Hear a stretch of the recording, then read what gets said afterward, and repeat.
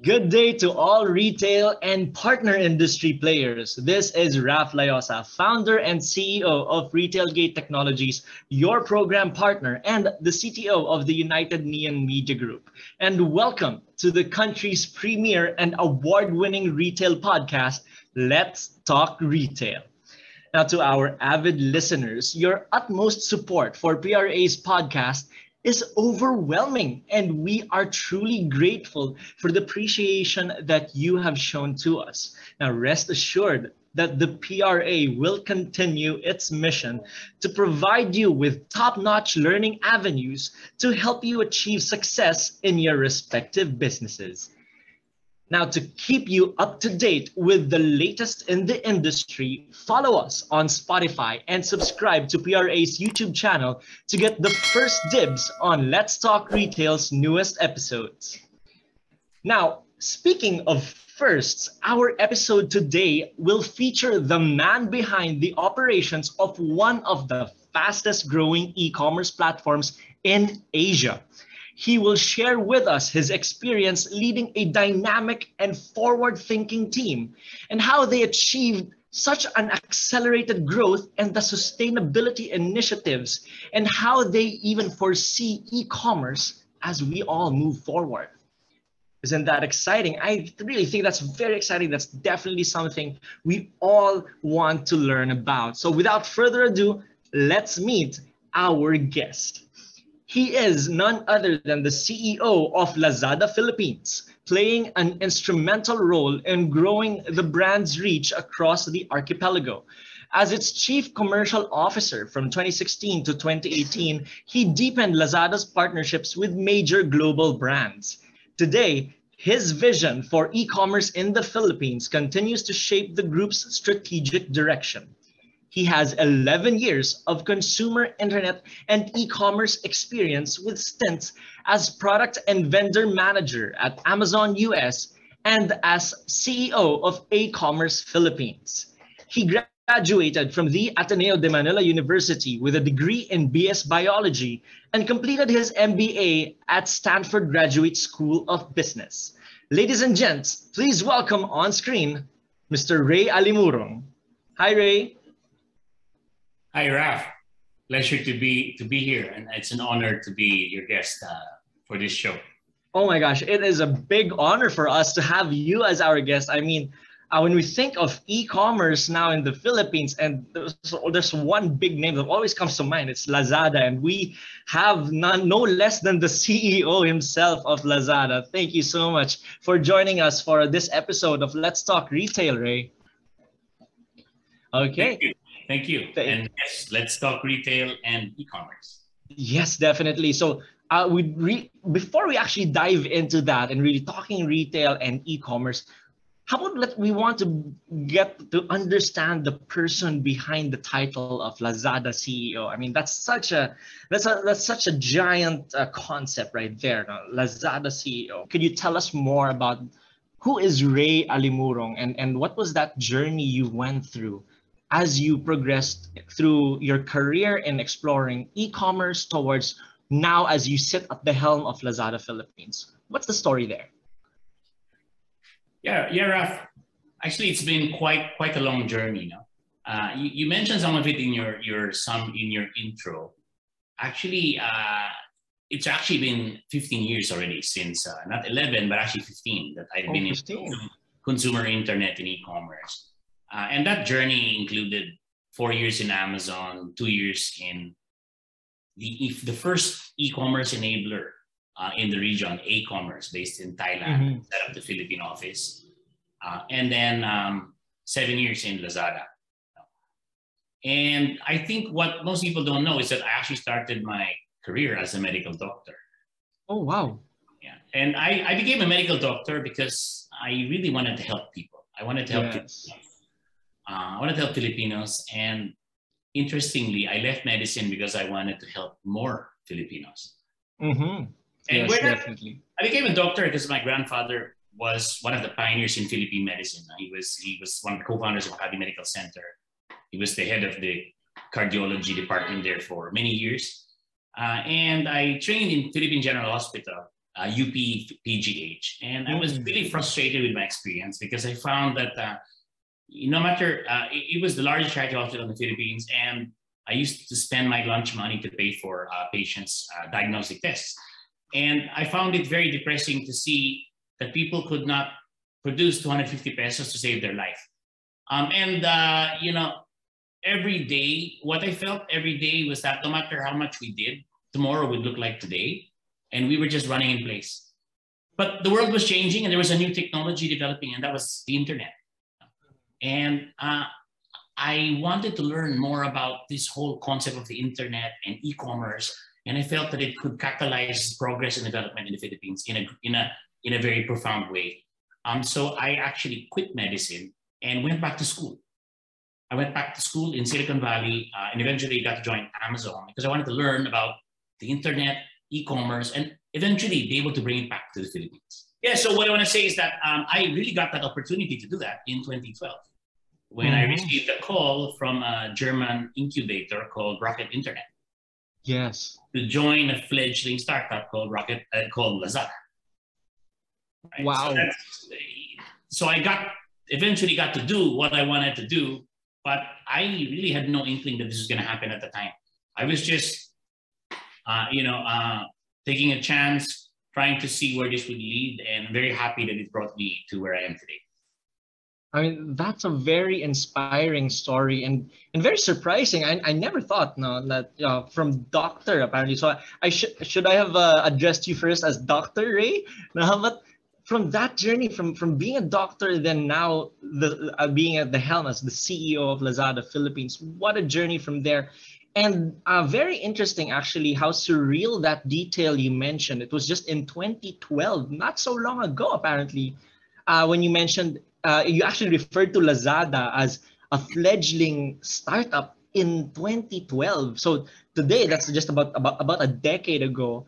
But in a span of just 10 years, the growth of Lazada is just amazing to becoming the giant that it is today. And I'm sure for our retail leaders that are listening, and even startup founders like myself, that's very inspiring that from that startup in 2012, now it's actually Lazada, the biggest name that we hear when we think of e-commerce. Now, you mentioned there it was in 2012 when you got that call. And definitely when people are given that invitation to join a startup, right, there's always a lot of questions coming in there, and it's seen with a certain level of risk. So what gave you that push to take a risk, take a chance on this, in your words, right, this fledgling startup that you just heard of, that you were asked to join in 2012? Yeah, absolutely. I mean, it was definitely uncertain. When I joined Lazada back in the day, the office it's nothing like it is today. The first office was a spa on Jupiter Street, right? So the interview room was the sauna, and the boardroom had the jacuzzi. Yeah, and there were, we were using picnic tables, and there were 8 people to a desk. I remember my interview was in the hallway, right? And there was like people passing. There was no air conditioning in the hallway. People passing left and right. It was really cramped. And I remember I was asked when I was being interviewed back then by the group CEO of Lazada, Max Bittner, and he asked me, "So, what do you want to do here?" And I said, "Well, I want to run the place." Right? But I recognized that some people got into the door before me, and so I'm willing to put in the work. And he mentioned that a lot of the people who came here before you are not Filipinos. Right? They came from all over the world to build e-commerce in Southeast Asia. And one day they're all going to go back to their home countries, and you're going to be running the place. And that's exactly what happened in 2018. But I really felt a huge sense of optimism. It's not so much the CEO role I was pursuing. It was the promise, the optimism, right? I remember I was in Amazon in 2007. Right. And at the time, that was already year 12 of Amazon. And, it was a multi-billion-dollar business at the time. And here I am joining an e-commerce company, and if we hit 100 orders in a day, we're calling it we're doing a celebration, right? In one day, right? I remember. Yeah. So I'm telling you that it was really a startup. It was a very far cry from Amazon, but we really had the sense that we were building the future in Southeast Asia. It was so early that a lot of customers would contact us after placing an order, and they would call us and say, "Hey, I placed an order. Did you receive it?" Right? Or, "May I know where your showroom is?" It was that was the kind of base. In fact, a lot of our products online, we didn't even have them in stock. So if there was an order, we went to the mall and bought it, right, in order to send it to you, right? It was that kind of startup days. But again, far cry from Amazon, but we really felt we were building the future in Southeast Asia. Love that. I mean, that just really paints a clear picture of how even the largest giants, industry giants, actually would have those humble beginnings, just like that picture you painted right there.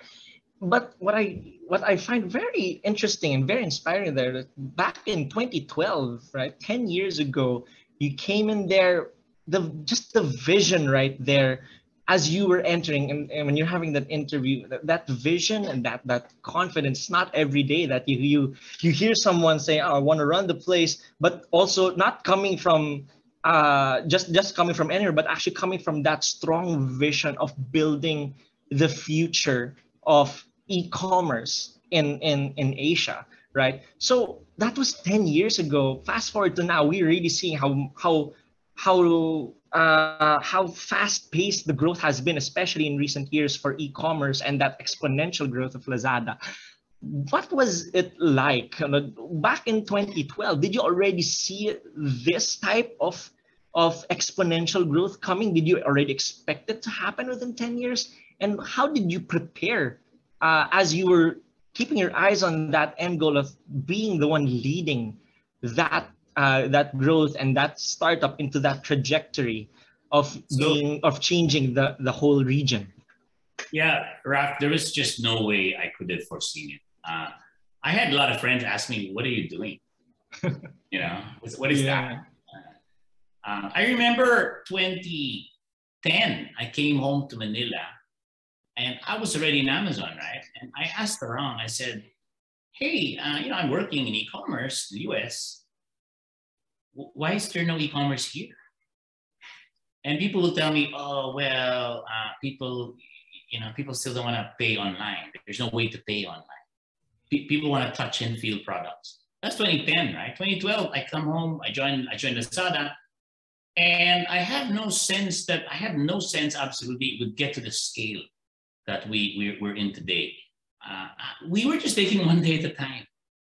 We would take orders, and I remember I was handling Philippines customer care and regional customer care, and our cancellation rate for an order was 30%, because we were taking cash on delivery for cities where we didn't offer cash on delivery. It was that our system was that rudimentary at the time, right? And the notion that we will get millions of orders, I couldn't even foresee that, because we couldn't even solve this little problem, right?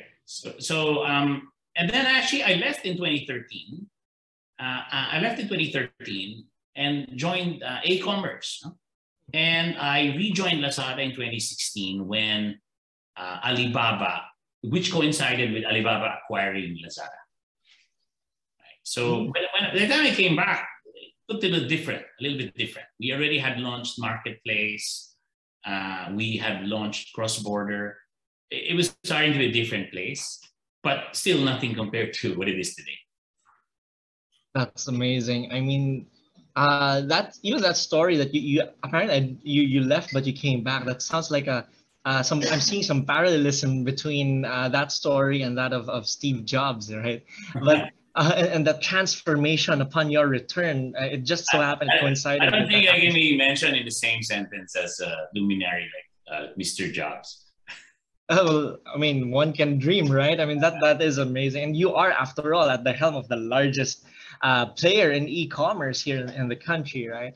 Now, when we look at that picture, I love how you really showed that it was a very humble beginning. You would never have thought that in the earlier years of Lazada, I mean, that story that you actually had to get some products in the mall and then eventually just deliver that. Far cry from where it is today, right? But what changed? Where did you see the turning point, especially in the industry in the Philippines, as especially you mentioned before, people were very hesitant on online payments, and then now it's people are pretty much comfortable with that, with the whole transition. What was that pivotal um, turning point in recent years? Yeah, Raf, I wouldn't say there's one turning point. I think there are multiple. There are multiple things that caused what I call a step change in the growth. Mhm. I would say the first one of the key ones is opening up a marketplace. We did that around 2013 to 2014, right? Because prior to that, Lazada was a retailer. We either bought the inventory outright or we were consigning, and that's a very limiting type of model. Mhm. And I know that's the dominant model that Amazon had for many years. In fact, till 2012, they were still 65% retail, right? But the market in Asia, especially Southeast Asia, is very different, right? So by Definitely. opening up marketplace, suddenly you allow tens of thousands of sellers to join, right? So that would be one big pivotal moment. Another one would be opening cross-border, right? So allowing now, millions of products from abroad, particularly China, which are not available here, right? Or available probably at a very high price, now making it accessible and doing cross-border in a very different way. What I mean is that instead of you ordering from an overseas site and then getting a surprise at customs on what the taxes and duties are, we built everything into the price, right? And that price was in pesos, right? Yes. So you didn't have to you didn't have to use a dollar credit card to make that purchase, and you didn't have to make a trip to the post office to pick it up. It would be delivered to your door. All the costs would be in. That was game changing. And then another step change was taking that cross-border business and turning on cash on delivery. Right. So when we launched cross-border, there was no COD. When we launched with COD, again another big step change. And then of course the most recent big step change has been the pandemic. I mean, Yeah, e-commerce really went to the forefront of people's minds. yeah, definitely. And I love how you painted that picture of everything that's apparently happening behind the scenes, because that experience that you just pointed out, that cross-border purchases, sourcing from China, and what happens actually in between until it gets to the doorstep. Normally, from a consumer perspective, it's so easy to take that for granted, actually. And little did I know personally that, oh, definitely. Oh, I realize now, right. It would have to go through customs, a lot of fees. But as a consumer, as the end user of that product, I don't feel that any of that at all anymore. And that's really Absolutely. amazing. And I Absolutely, and just the thing is, when you compare that cross-border experience to before Lazada turned it on, it was exactly as painful and as full of friction as I described.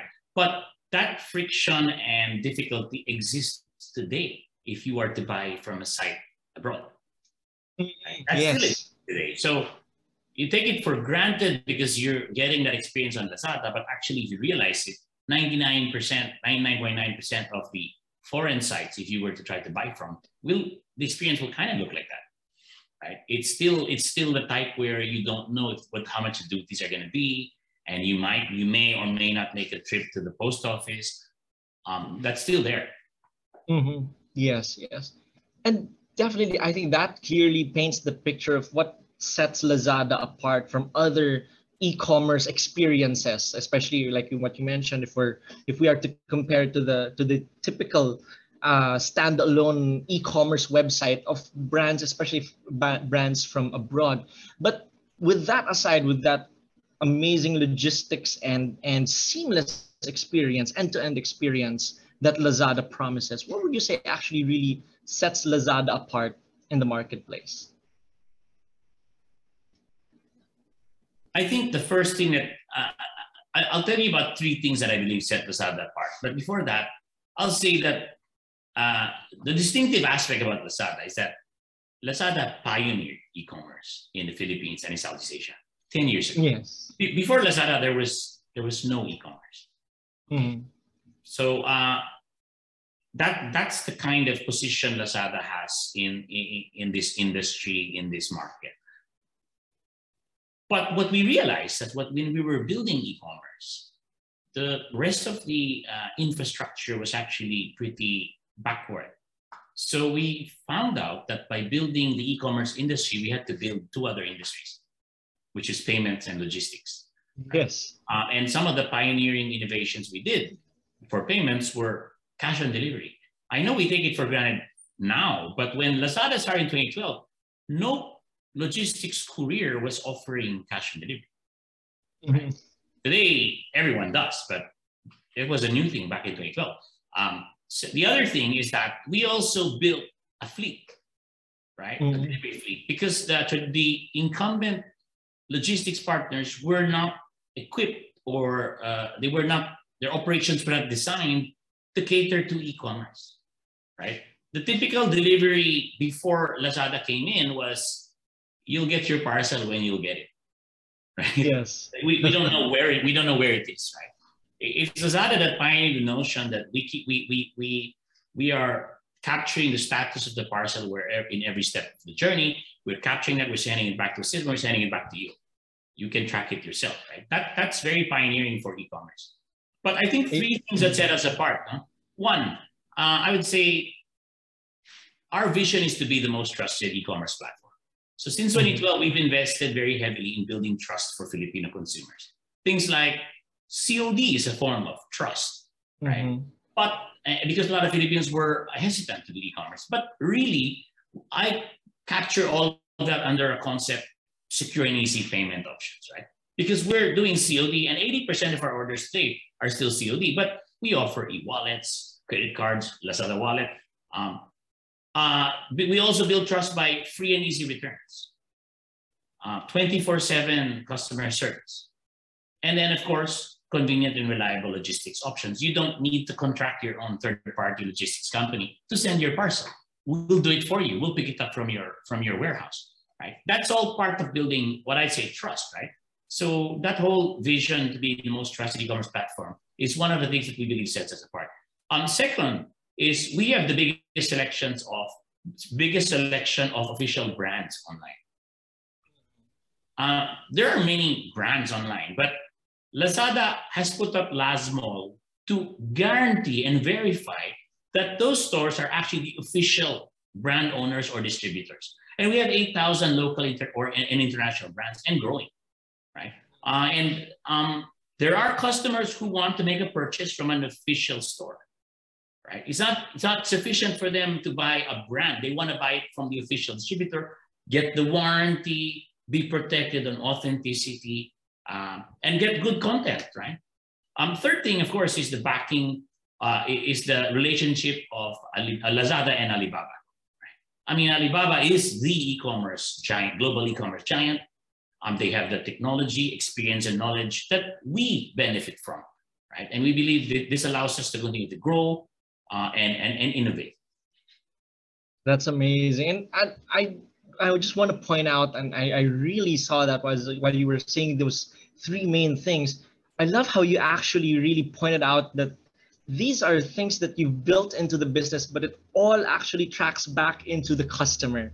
That it's all about the customer experience and rebuilding that sense of trust and sense of security. I mean, that is very amazing, and that really enabled what you mentioned. It's really pioneering in the industry. I mean, who would have thought that e-commerce would actually grow to its scale as it is right now in the Philippines, where, as you said, technically, even with all the cashless options we have available right now, surprisingly, 80% is still COD for Lazada, and that just blows the mind. But then when you put in COD as an experience as early as, was that 2012 you mentioned? That's right. And right now, I cannot imagine of any other any e-commerce platform that does not offer COD. I mean, it's become a standard, an expectation that was really set by Lazada, and that is really amazing and a lot to learn from there. Unfortunately, COD is a bit of a Pandora's box, right? Where Definitely. we're trying to put it back in the box, right? It was a way to circumvent trust concerns in the early days. But we feel, we're at a certain stage. It's year 10. And what many people don't know is that delivering COD costs a lot more than delivering non-COD. Right? Yes. There's what we call a failed delivery, right? Where if you try to deliver and the customer never appears at home or is never there to receive, that's what you call a failed delivery. And that failed delivery rate is 15 times higher on COD than non-COD, which makes sense, right? If a guy hasn't paid for it, he's not committed to receive the item, right? Yes. But that cost goes back to our average delivery cost. It's spread on every order. So basically, every order is becoming more expensive, right? So people like the idea, but they're also paying for it. Yes. Right? You know what I mean? So that's definitely why we started to adopt. We've started to adopt all these digital payment technologies, and we've seen a 3 times increase in our digital payments on Lazada since pandemic. But it's still something we continue to work on. Definitely. Now that you actually mentioned about the pandemic, and we've all seen how that really that really fast tracked the growth of e-commerce here in the Philippines. Now that we're in this this year 2022, pretty much already a few years since we first went into lockdown in 2020. And now things are starting to ease up. How do you see the trajectory of e-commerce in the Philippines now? Do you see it to be retaining in its current aggressive level? Do you think it's going to go up even more? Or what do you think about that? So, yeah, there's a lot of talk of, the economy opening up and e-commerce going to slow down, going to go away. E-commerce growth will be sustained even post-pandemic. It won't have the same compound annual growth rate as the last 5 years, but it's still going to be pretty aggressive. If you look at various studies, you'll see that Philippines is the fastest growing e-commerce country in the world in 2022. And for the next 5 years, or the next 3 to 5 years, it's going to grow at a clip of 25% per year, right?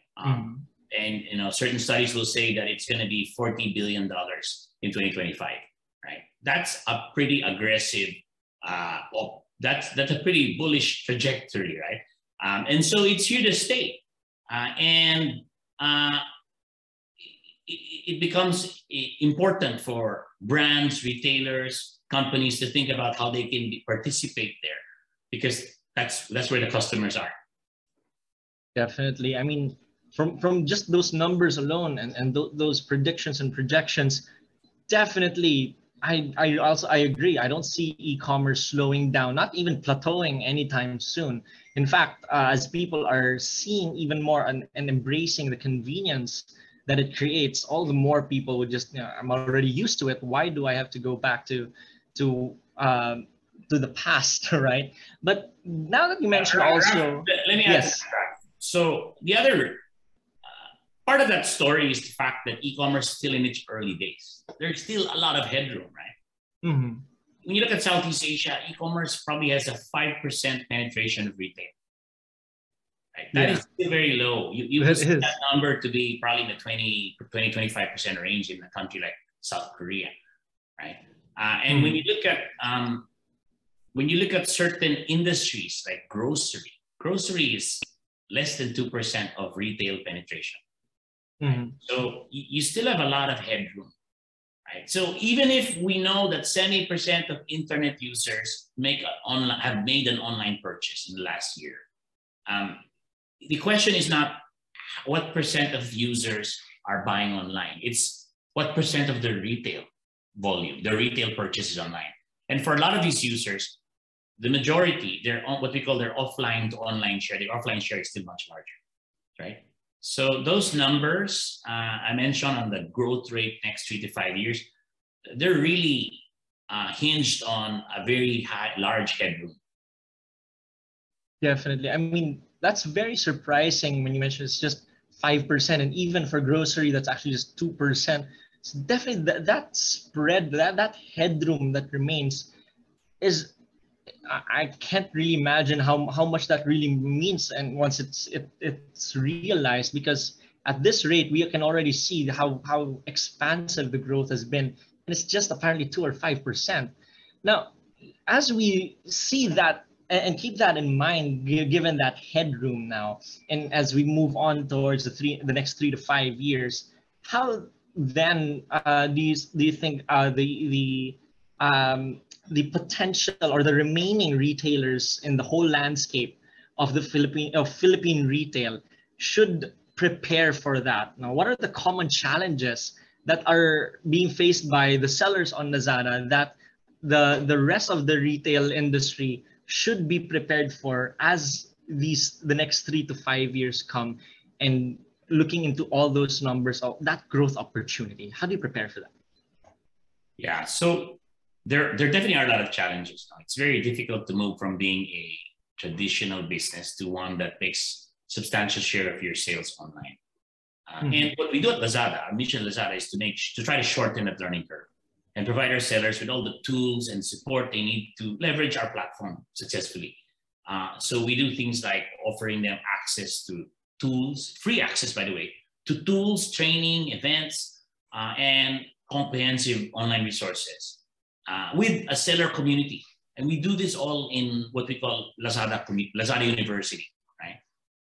And a lot of sellers have told us that they wouldn't be where they are today without what they can get from Lazada University. And really, some of the challenges a seller needs to think about, even before venturing into a platform like Lazada, is first of all deciding where to put your online store, right? Are you going to build a brand.com? Are you going to sell on social media, or are you going to use an e-commerce, a more robust e-commerce platform like Lazada? Right? That's the starting point of the journey, right? And you will see that today, most sellers that have gone into e-commerce are actually not on Lazada. They're on social media, right? They'll tell you that, this is the fastest way for me to set up a store. I agree. It costs a lot less to do social media than to do brand.com, where you need to hire a developer to build your site. But the e-commerce platform is in between, right? And here's the difference. It probably is more difficult than doing social media, but its cost is not that much more than social media, and its cost is a lot lower than building your own site, right? You don't have to hire a team to build your site. You don't have to contract a developer.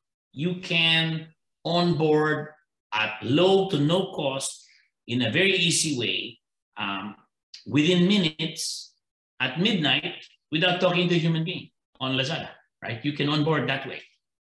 And then on a platform like Lazada, now you have a few other things that selling on social media would not have. For example, you have value-added services like customer service, right? You have payments, you have logistics, okay?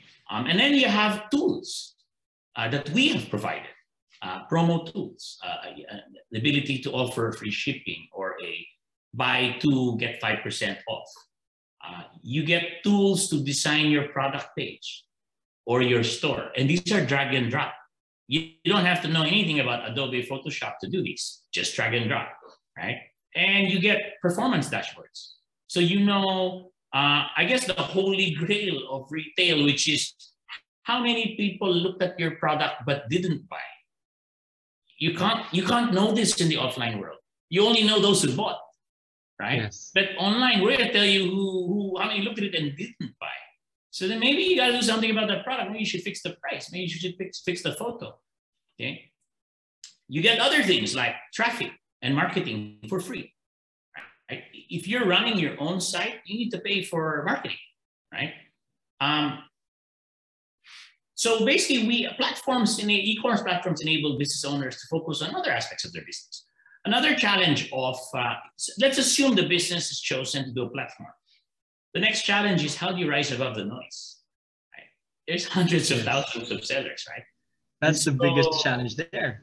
Exactly. So then, first of all, the first challenge is, did you even decide to join the platform? But once you've done that, how do you rise above the noise? And that's why we have all those tools, right? And we encourage the sellers to join those, to use them to optimize their products, the visibility of their products. But we also do events like campaigns, right? And when a seller joins a campaign, essentially he's benefiting from the traffic that we're sending through that campaign, and allows him to be seen, right?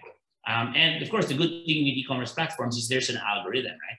So once your product has been purchased, you're likely to appear higher on the search results and the recommendations. It becomes a virtuous cycle. Of course, the big challenge is how do you get into that virtuous cycle? But we help sellers do that.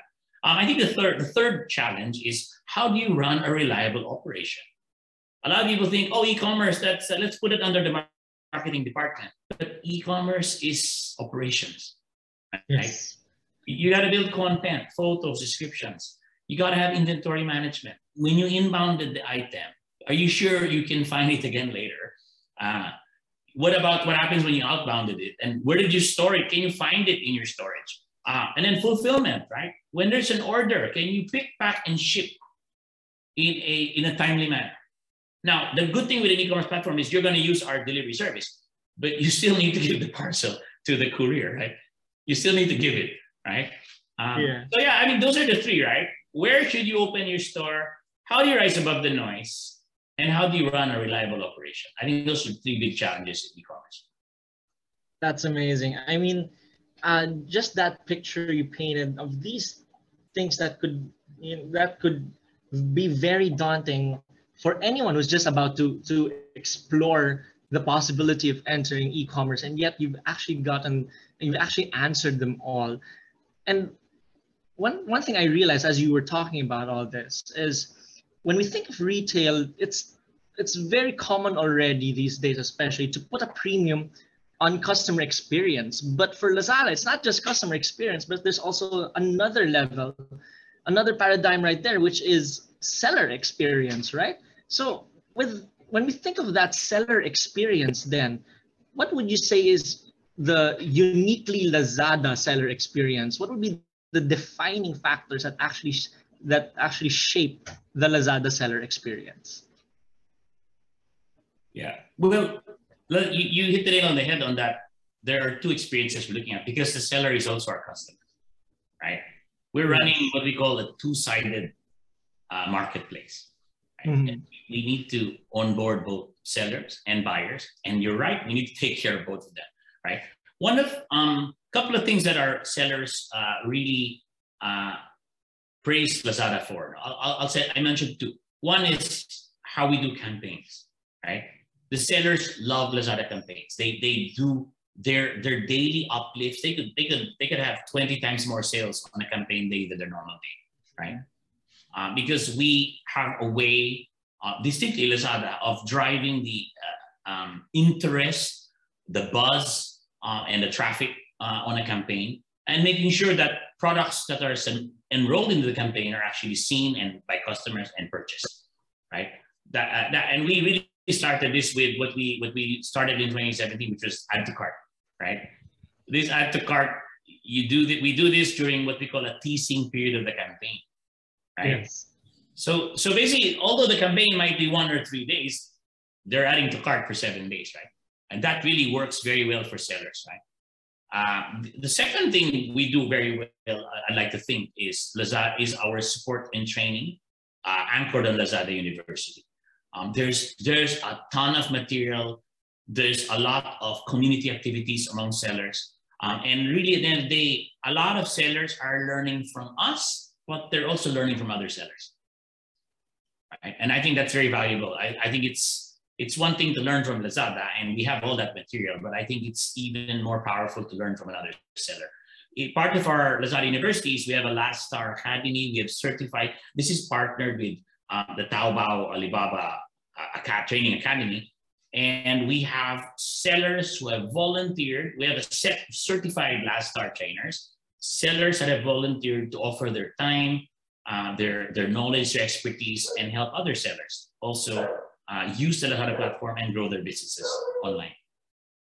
That's amazing. And I love how that sense of community apparently is actually really built into the DNA and operations of Lazada. And thinking of that, of the journey then of a Lazada seller from the point of onboarding towards as they go through selling and their growth, then what would you say are the defining characteristics of a Lazada seller that's actually gone through that journey? From zero to Lazada expert seller, for example, or a star seller on Lazada, what would you say actually would set a Lazada seller apart? Yeah, so we call that journey. Well, there's an entire journey, but we're very conscious about your first 90 days, your first 3 months, right? We call this the incubation period, and we have an incubation team that actually works on supporting sellers during that period. And just like you asked me earlier, what were the pivotal moments that caused the growth of e-commerce? There's also a parallel of that with sellers, right? There's the seller getting to the point where he has listed a decent number of products. It's one thing to list one product, and one thing to say you now have 100, right? And then does the seller join the campaign? Maybe we'll start in with, has he joined our flash sale? But then has he joined a campaign? And it may not be, and it may be, usually it's the mega campaign, right? The big one, right? Like 11, 11, 12, 12. But we also try to encourage those sellers to join the smaller campaigns during the month, right? And you'll see a difference between a seller who's joining one campaign versus those who join every month, right? There's a big difference with those sellers. And then the next piece in the journey is helping the seller use our tools. Is the seller part of the free shipping program?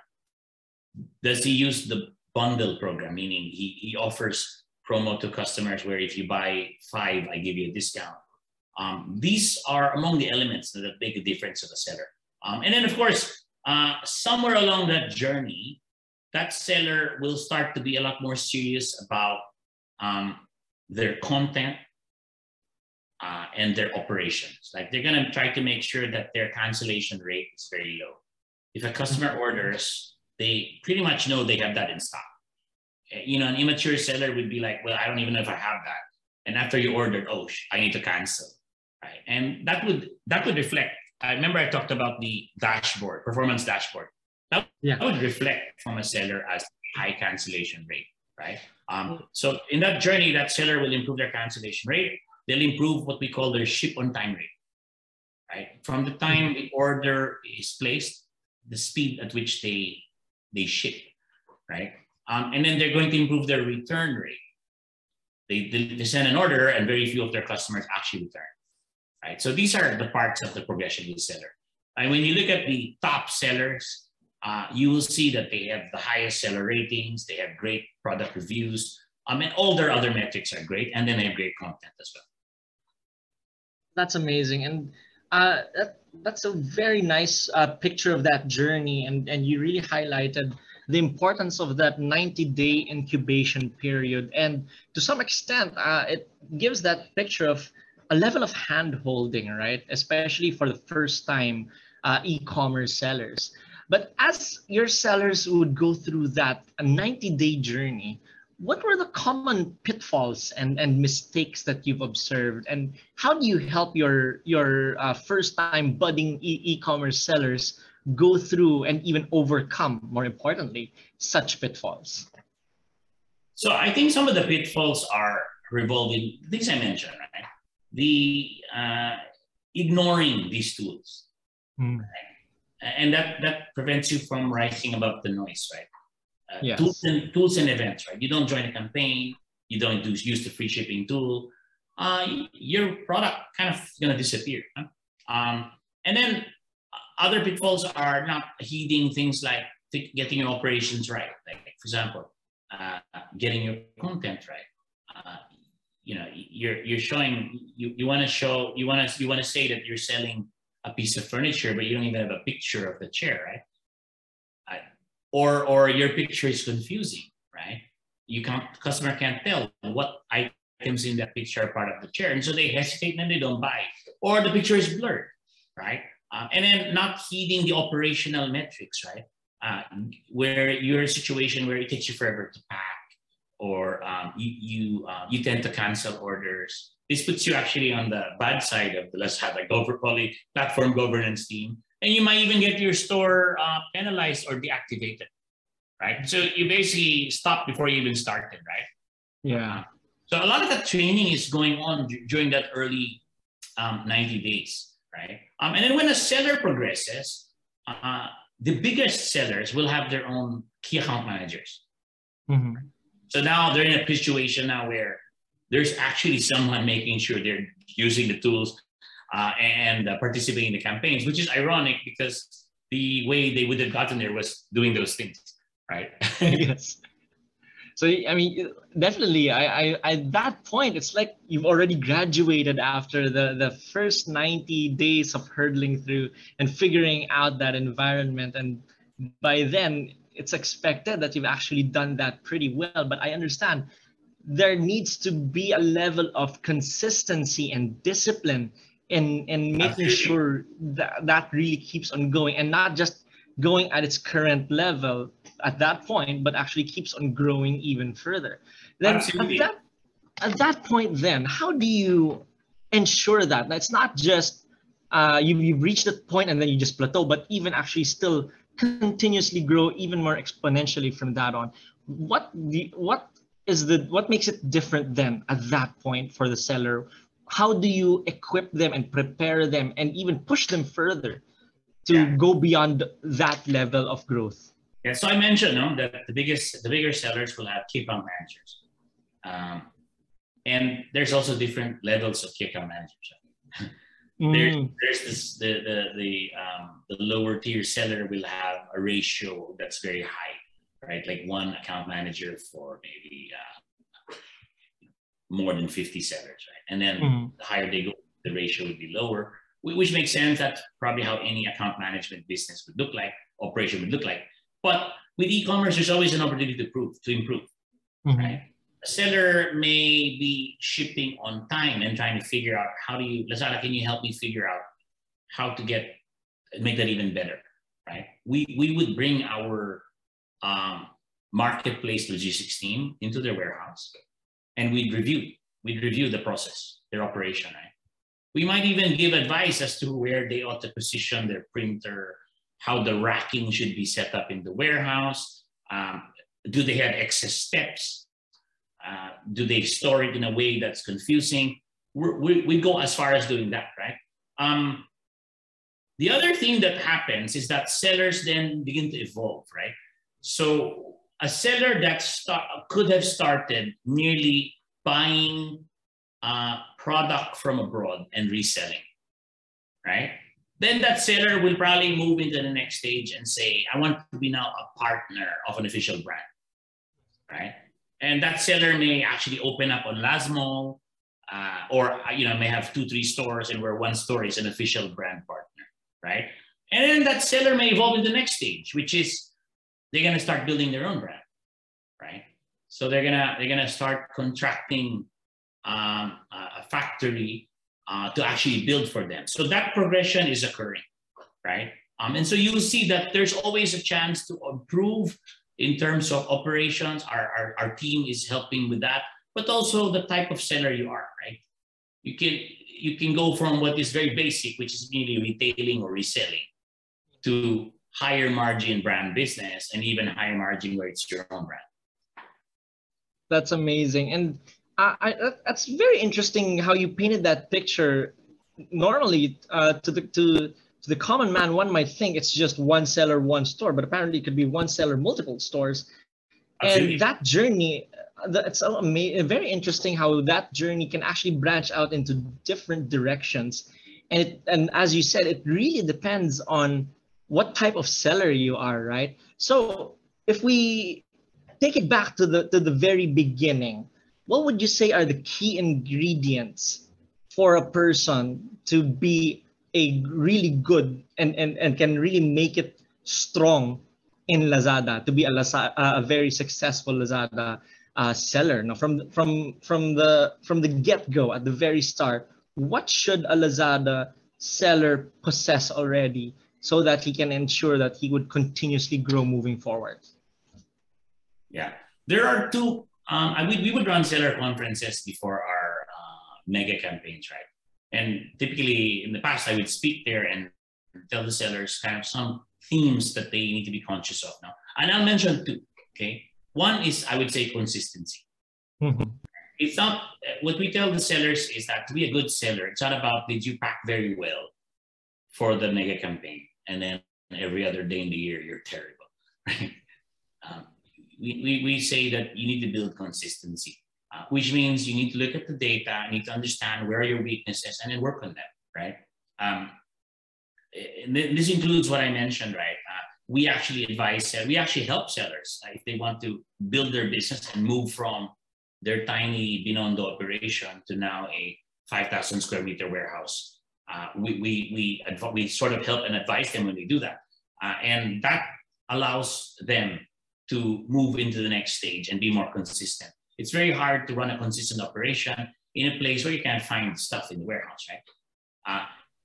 And then the second thing I tell sellers is you need to invest. You need to invest in your business, okay? And when I say invest, I don't mean like buy advertising. That is just one tiny piece. When you offer free shipping, you're investing, right? When you pay, when you invest in a sponsored search link, you're investing, right? But when you build a team, you're investing. A lot of sellers will come in and they're running an offline operation and their online operation is the part-time job of the junior guy in their offline business. But I would say, hey, if you're serious about building an e-commerce business, you need to invest in an e-commerce team, right? You wouldn't put up a store in the mall and not have a store manager. So if you're going to put up a store on Lazada, you got to have a store manager, right? So you'll see that invest is not that simple. You need to invest in traffic. You need to invest in your in a team building your content, and you need to invest in your operations, right? So I would say those are the two biggest traits I see with sellers that do well: consistency and investment. Yeah, I mean, that's a very clear picture of what it means to be successful in that space. You have to be consistent, you have to be really disciplined, and you have that level to invest. And when you were painting that picture on that point of investing, it brings to mind the typical thought when we think of investment as ROI, right? Return on investment. But I think, and do correct me if I'm wrong here, but the way I see it now from what you just said, it's not just about return on investment, but we should actually always think of what's the return on the customer experience, right? In terms of what is the greater value that it can bring to the customers. What's your thought on that, Ray? So any investment will be measured against an ROI yardstick, and customer experience is part of that. Right? What we've seen is that sellers with higher ratings, higher seller rating, higher product rating are actually going to sell more consistently and going to sell more. They're going to appear higher on search results. They're going to get a higher conversion rate when someone clicks into the seller. So that investment in customer experience is going to pay off. Right? Definitely.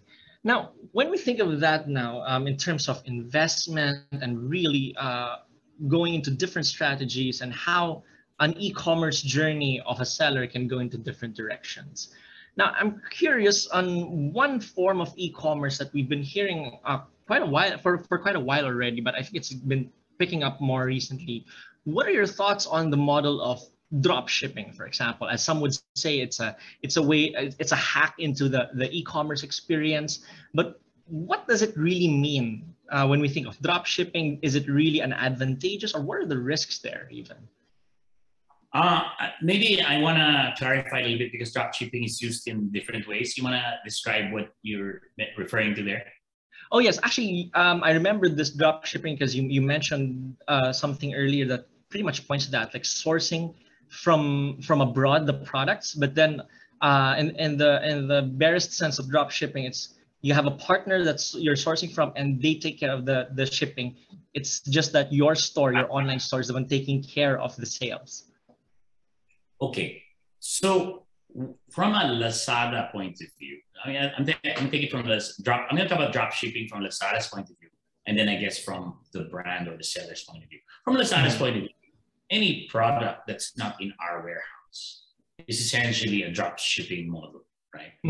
So that means most of our products are drop shipping from our point of view. Yes. And so, do I think that's advantageous? Absolutely. That allows you to have exponential assortment, right?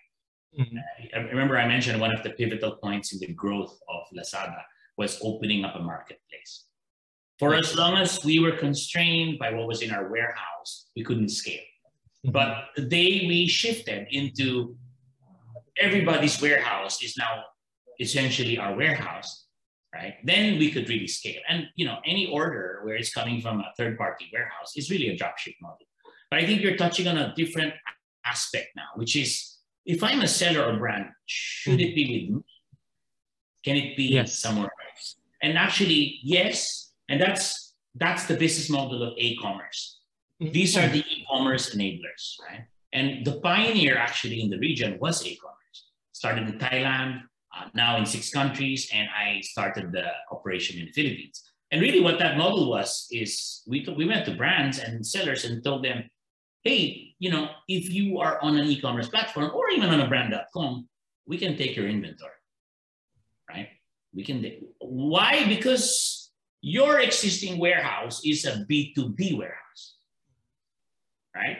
A lot of sellers and brands, their warehouses are not fulfillment centers. They are distribution centers. Yes. What's the difference? A distribution center stores products in pallets, right?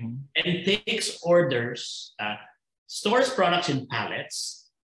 An order is simple. It could be like 1,000 red and 1,000 black. And the pick-pack process, so that simplifies the pick-pack process. And the number of customers is small, right? Even if you're distributing nationwide, in a B2B operation, your customer base is small because you're sending it to businesses, right? Yes. In a fulfillment center, your products are stored like in a supermarket, right? For easy pick-pack, but the order is complex. Right? It could be like 1 red, 1 blue, 1 green, but I only want 1 of each. It's not 50. See, when you order 50 of blue and 50 green, and you deliver 49 green and 51 blue, no one complains, right? Yes. But if you order 1 green, 1 blue, and you got 2 blue, you're going to complain, right? And that's a very, very different operation, right? So that's why e-commerce enablers came forward to brands and said, we'll offer it, we'll do it for you, right? Then the e-commerce enablers evolved, right? They became, so we're gonna do it for you. Our warehouse system is integrated via APIs to Lazada's. So any inventory you have with us reflects on your Lazada store. That's fine, that's the early days, but then you'll be like, we can also do your content, right? We can also answer your buyer-seller chat. We can also handle your marketing budget on Lazada. We'll set up all your free shipping promos. We'll enroll your products in a campaign, right? We'll buy the sponsored search ads, right? And so that's becomes like a full end-to-end set of e-commerce enablement solutions, right? And you have a lot of players now cropping up around the region. There are probably more than 50 now. And there are players that are pan-Southeast Asia, and some are strong in particular markets, right? And essentially, they're offering a drop ship service for the brand. That's amazing. I mean, there are definitely different ways, and apparently even the smallest details can actually have a huge impact of value in the whole experience and the whole business cycle, just like how you painted it, Ray.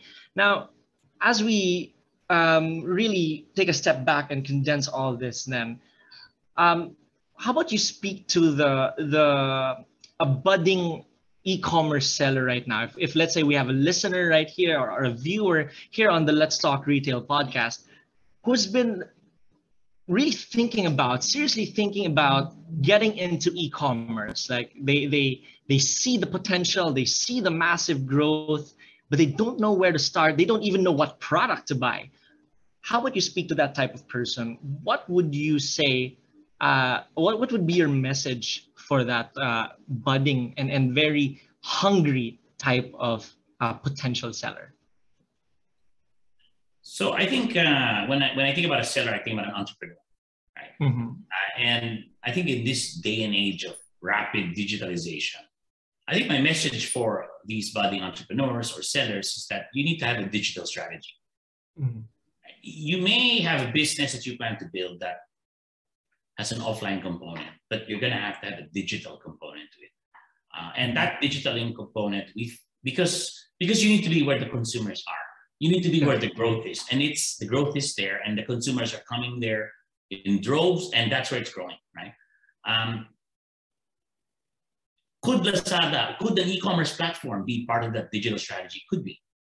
I think it's different if you're selling, digital services, but you'll be surprised what we sell on Lazada. We sell voucher codes for a lot of physical goods or physical services. Like we sell insurance, right? We sell vouchers for restaurants, right? We sell vouchers for gyms, right? So you could have an offline business, but I think it's important to think about you also need a digital strategy, right? And that digital strategy is something where you could build your own app, your own site from scratch.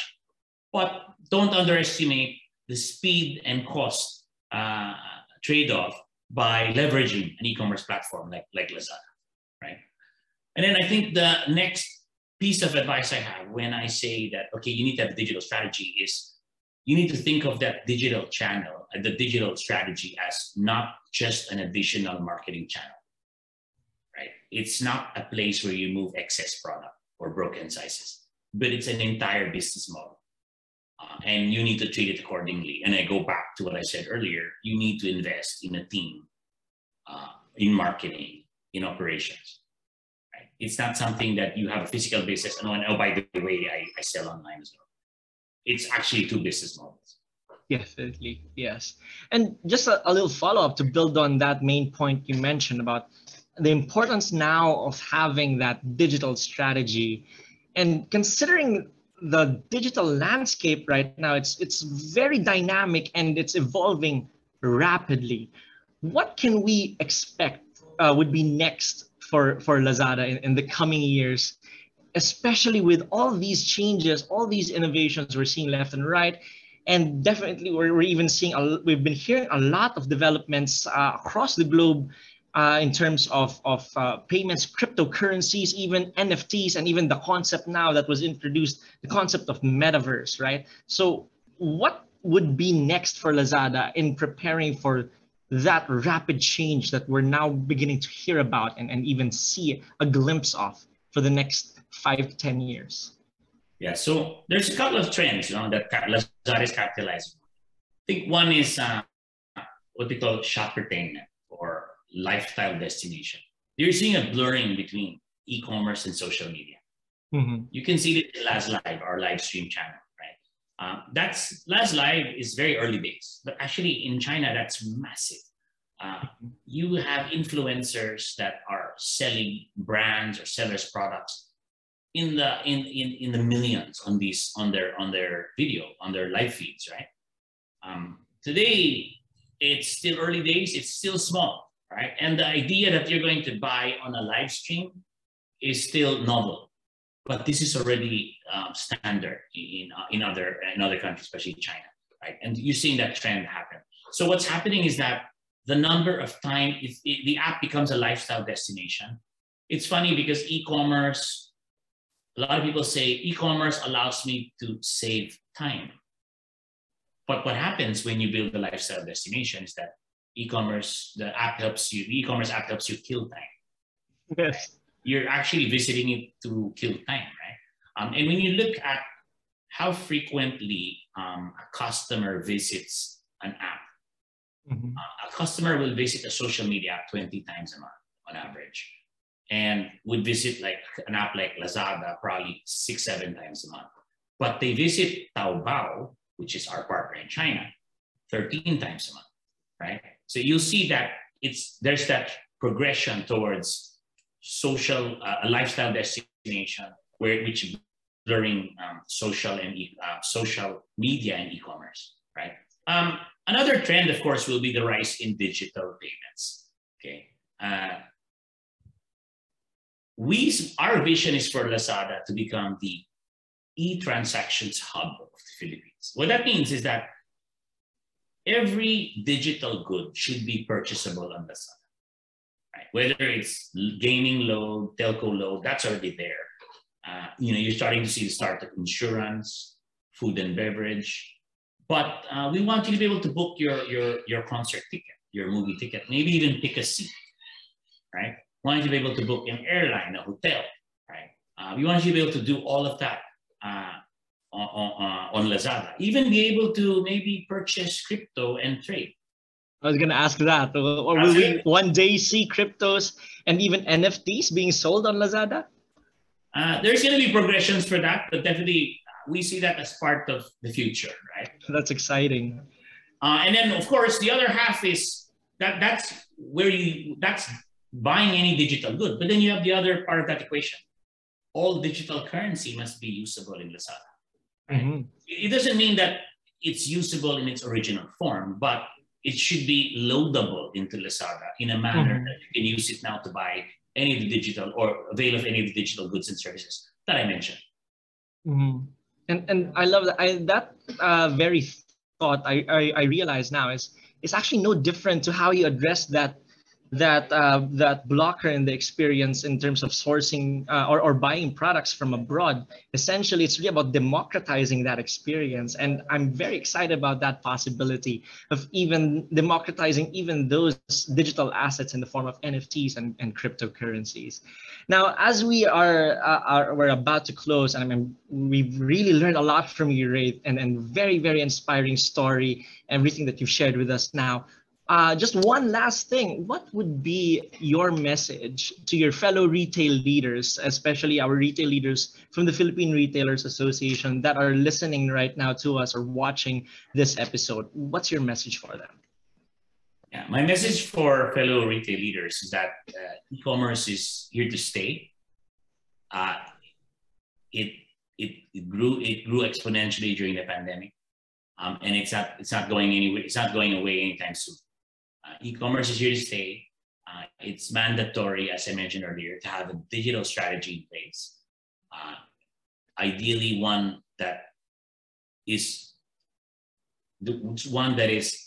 considering your offline channel as well. And you have to be where the consumers are and follow where the growth is. I think what I mentioned earlier as well is that e-commerce is not an additional marketing channel. It's a business model. And you need to treat it accordingly by investing the resources necessary in team, product, marketing, and operations. Definitely. And that is a very clear picture. And if there's one thing I believe that we need to pick up from this episode is that e-commerce is not just another channel. It's really a completely different business model that can exponentially grow our business.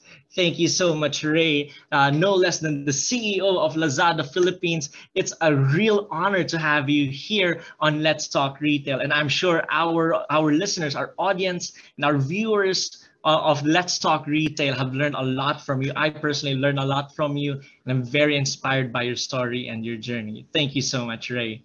Thank you, Raf. Appreciate it. Well, that's another thought-provoking episode of Let's Talk Retail. Thank you once again for tuning in, and don't forget to follow PRA's Spotify account and subscribe to PRA's YouTube channel. Once again, this is Raf Layosa, founder and CEO of Retail Gate Technologies, your program partner for Let's Talk Retail, and Chief Technology Officer of the United Neon Media Group. We'll see you again on the next episode of the PRA's Let's Talk Retail on Spotify and YouTube. Until then, let's continue to build meaningful relationships. See you then.